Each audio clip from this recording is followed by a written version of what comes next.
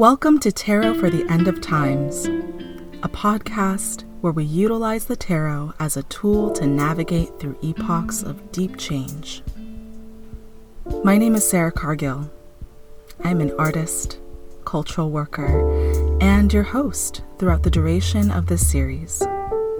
In each episode, I'll take a look at the archetypal figures presented in the major arcana cards from the Rider-Waite-Smith Tarot deck to discuss what each card has to say about navigating through cycles of change, chaos, and instability. Throughout each episode, I'll offer reflection questions and suggestions for exercises that might support you in inviting the energy and wisdom of these archetypes into your daily life and practice. If you'd like to support this podcast and the person who makes it, you can make a monthly donation through my page on anchor.fm. Your generous act of community care and reciprocity helps me to access the resources I need to make projects like this possible and sustainable. You can also support this work by sharing this podcast with your friends and loved ones, and most importantly, by tuning in. Thanks for joining me.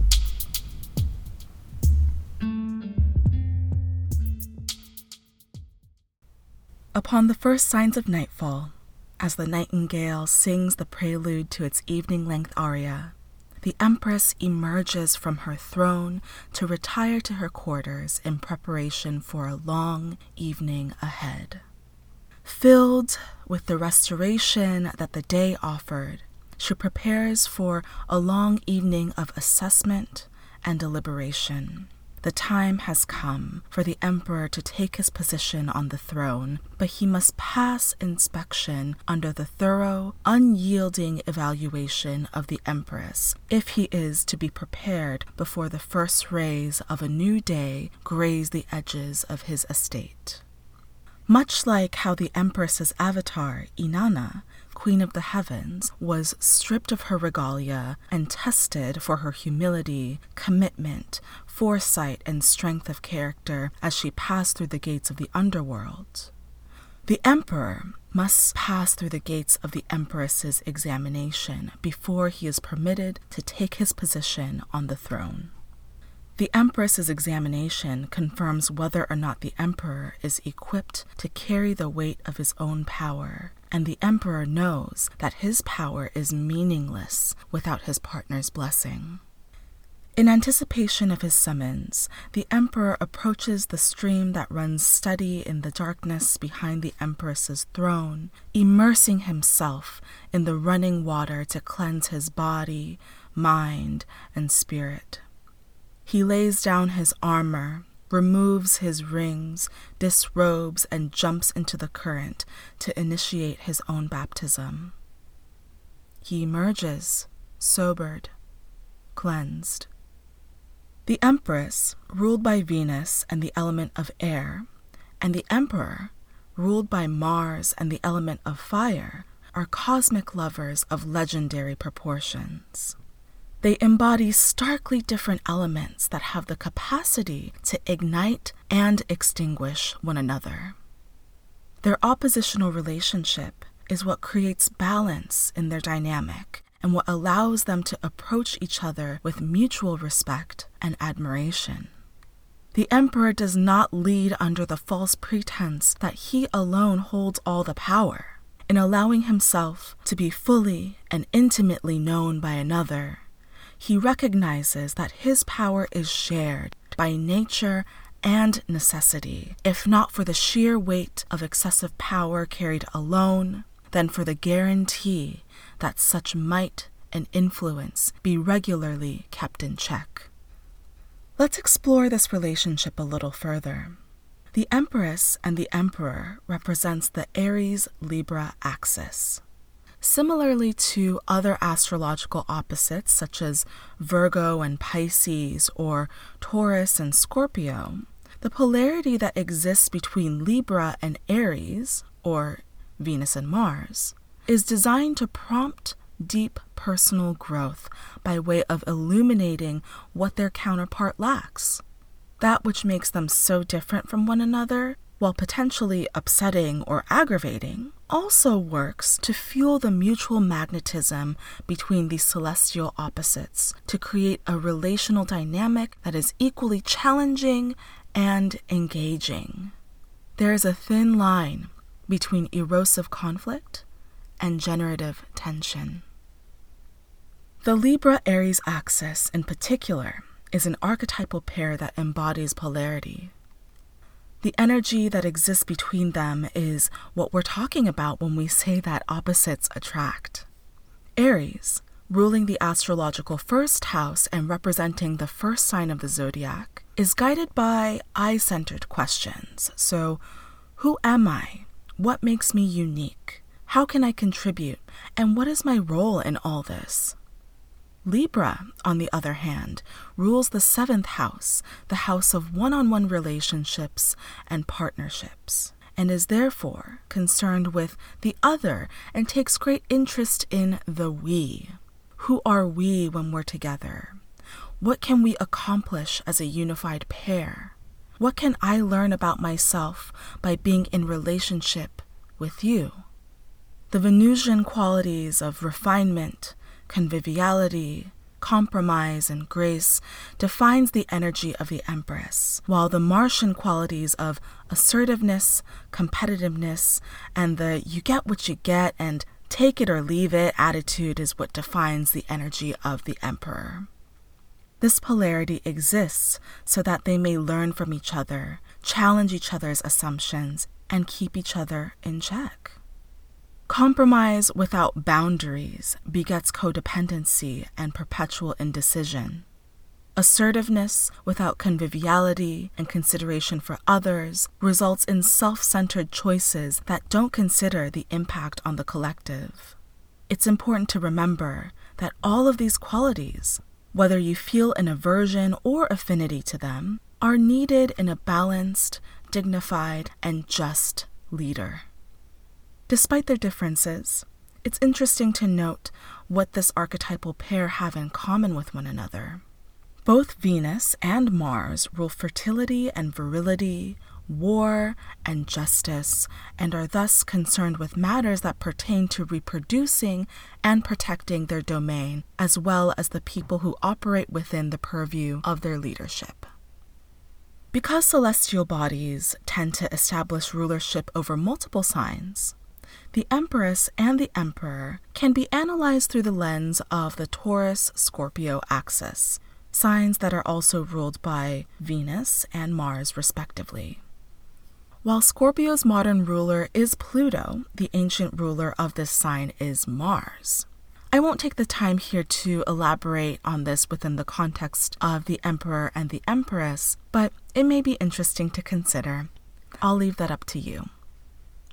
The dynamic that exists between these cosmic lovers, the archetypal mother and father figures, serves to remind us that powerful leadership is rooted in a foundation of equitable partnership.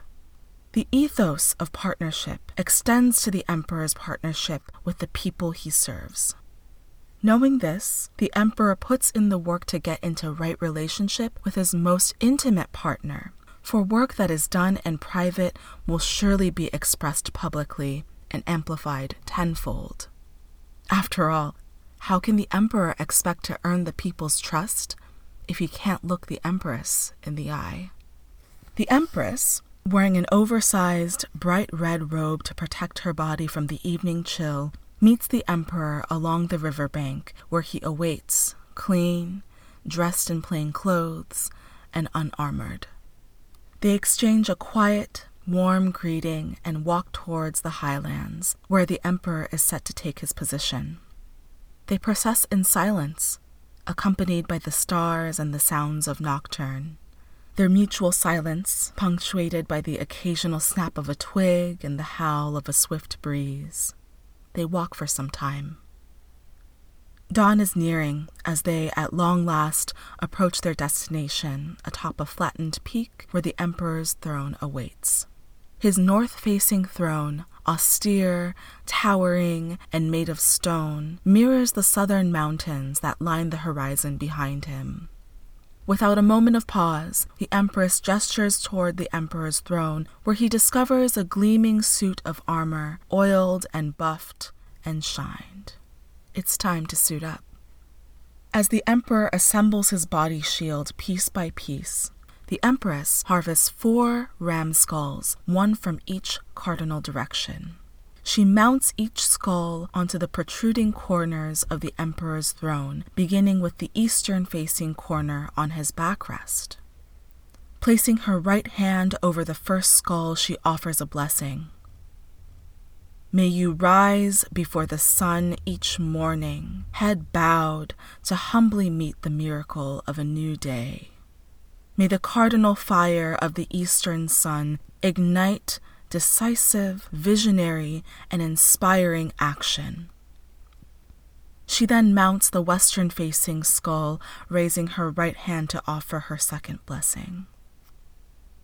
As the sun sets to bring each day to a close, may you reflect on all that is finite. Your power, influence, and time here is limited, and death is your only guarantee. May you act with integrity so that when your time comes, you may rest in peace. The Empress then kneels beside the Emperor to mount the 3rd and 4th skulls at the edges of the Emperor's north-facing armrests. Once secured, she places her right hand over each skull and offers a 3rd blessing. As you look in the direction of your destiny, may you be guided by the wisdom of the stars and advised by the spirits of your lineage. May you remember the triumphs, challenges, the rights and wrongs enacted by your ancestors, so that you may reckon with your past and take responsibility for the future. May these skulls remind you that you do not govern alone, that you are accountable not only to yourself, but to those who came before you, and those with whom you share this life and this world in the present, and to those who will come after. You have a responsibility to recognize and respect the sovereignty and sanctity of each individual life you touch and influence. Do you commit to carrying this sacred weight? Now in his full suit of armor, the Emperor sinks further into his throne, running both palms along the surface of his armrests. Yes, I soberly and fully accept this responsibility, he replies. The Empress then places her right palm over the Emperor's cool metal chest plate to offer another blessing. May your armor protect your vital softness, so that you yourself can remain sensitive and responsive to the hopes, anxieties, joys, sorrows, traumas, and longings of those you serve. The Emperor bows his head in gratitude, then lifts his eyes to meet the penetrating gaze of the Empress once again to ask, "But what of the South? How will I be protected from enemies who enter from where my back is turned?" She replies with a swift gesture towards the mountain range, now infused with a purple-blue hue that grows brighter by the minute. She replies, "The mountains behind you are ancient spirits that have lended their protection for centuries. They are the home of many other spirits, creatures, and other life forms that, in exchange for shelter, offer their watchful eyes and listening ears, and, when their time comes, offer their bodies to enrich the hungry mountain soil. You are in service to them too. Do your job, and they will do theirs." As the first rays of light spill onto the mountain peaks and tint the clouds orange and pink, the Empress knows that her time with the Emperor is almost up. She reaches into her red robe to furnish 3 more items. First, a golden orb representing a globe, a symbol of the collective. Lifting up the golden orb to the Emperor's gaze, the Empress leans into the narrow space between herself and the Emperor to look him square in the eye and ask, Are you prepared to defend and fortify the well-being of the collective? Taken by her gravitas, the emperor swallows to compose himself, extends his hand, and replies, "Yes, I'm ready." The empress then places the orb into his palm, and he is moved by its surprising weight and density. She then procures a second item, a golden ankh, an ancient Egyptian hieroglyphic symbol for the breath of life. The empress leans in closer this time, examining every blink, twitch, and curve of the lip, and asks, "Do you commit to being in service to the lives of all living beings who dwell here? Will you take responsibility and seek swift justice for those whose lives were stolen from the families you have sworn to protect? Do you commit to enacting necessary systemic changes to protect the lives of the most vulnerable, so that they may live in a world where they no longer have to experience unjust precariousness, even if it's at the expense of your ego and political ambition?" The emperor takes a thoughtful breath and replies, "That is my duty. I fully accept this responsibility and all the consequences that come with it." The empress, stern and unbudging, takes a step back to procure the last item, the emperor's crown. Made of gold and studded with glistening rubies, the emperor's crown represents his connection to the sun and sacred fire. Lifting the crown up to meet the emperor's gaze, the empress says, "Fire is powerful, volatile, and tricky to handle.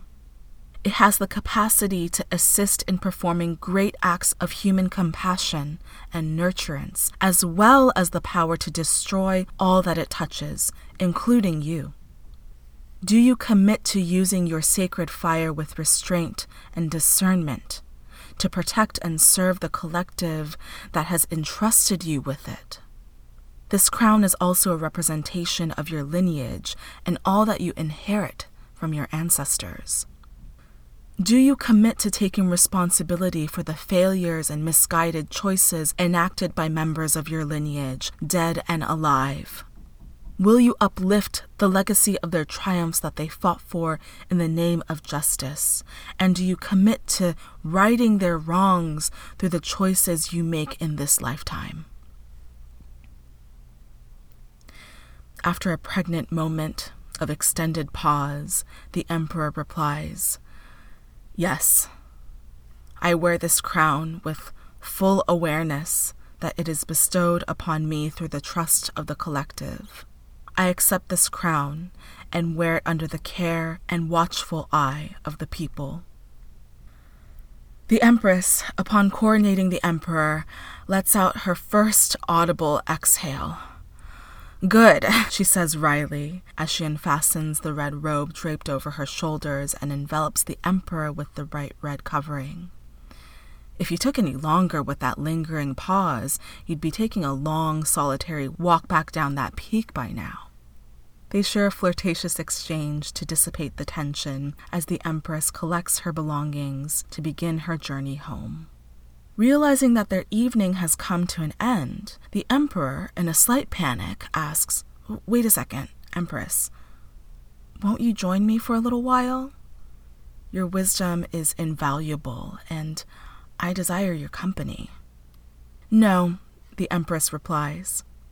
"I have my own business to attend to, and I certainly don't get paid enough in pentacles or recognition to perform more than one job, let alone be your emotional crutch. But I leave you with one final offering." The empress walks towards the edge of the cliff and points to the river that flows just underneath the peak that they stand on. "Water is a conduit that bridges the gap between realms," she says. "Much like how water connects us to our ancestors, the river establishes and nurtures the connection that exists between us. So long as it flows, we remain linked." The emperor nods in understanding and offers his deepest bow of gratitude as the empress makes her way back down the mountain. Upon lifting his head, he realizes that the empress has made her exit. He returns to his throne to watch the sun rise over the eastern horizon.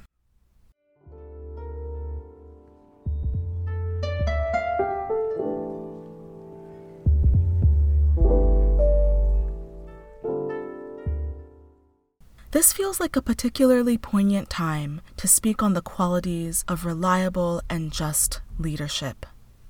The emperor represents authority, personal power, independence, and righteous leadership. He is stable, secure, and self-assured, and takes a systematic approach to materializing his vision. He expresses care for his people through his commitment to public service. Represented by the number 4, a number of staunch stability, he cultivates security and cares for his people by building, maintaining, fortifying, and governing strong structural foundations. This card can represent any masculine authority figures of any gender who have a strong current of influence in your life. And just as a reminder, when I talk about masculine energy, I'm talking about energy that is exerted and expressed outwardly rather than energy that's pulled inward and expressed internally. When the emperor appears in the upright position, you are being called to trust yourself deeply and step into your full power unflinchingly and with conviction. You are asked to create stability from chaos by organizing a trusted council of advisors, planning ahead, and seeing things through until the end. This is a good time to assess your relationship to your personal power and what it looks like when you trust your experience, assert your authority, and express authentic truths. On the other hand, when the emperor appears in reverse, it's a good time to evaluate the ways in which your relationship to power and authority have gone sour, toxic, and obsessive. Abuse of power should come as no surprise, even in our own hands, even with the best of intentions. Non-consensual domination does little to communicate confidence and self-assurance. In fact, it speaks more to deep-seated insecurities that stem from unresolved trauma that probably isn't your fault, but certainly your responsibility to address. Could an excessively tight grip and need for control reveal a crucial truth about your experiences with powerlessness? In what ways could addressing this set you free? Sometimes saying, "I don't know," or "I need help," is the most powerful thing that one can do while navigating through moments of limbo and uncertainty. If you find yourself locked into a power struggle with yourself or others, it may be time to embody the energy and wisdom of the emperor. You can do this in a number of ways, but for me, I tend to pull the emperor card when it's time to initiate an uncomfortable but entirely necessary conversation with a boss, partner, roommate, friend, really wherever there is an imbalanced power dynamic. When working with the emperor card, consider building a relationship with an accountability buddy who can help you recognize when you're giving up or hoarding too much power. It's amazing what a few minutes of owning your feelings, naming your boundaries, and trying on solutions can do to help you remember who the hell you are. As we come to a close, I invite you to get real clear and lucid about the structural and interpersonal power dynamics that exist within your relationships to others and to yourself. I encourage you to find ways to disperse that power where it's lacking and to transmute power that has grown putrid and corrupt. Thank you for listening, and all power to the people.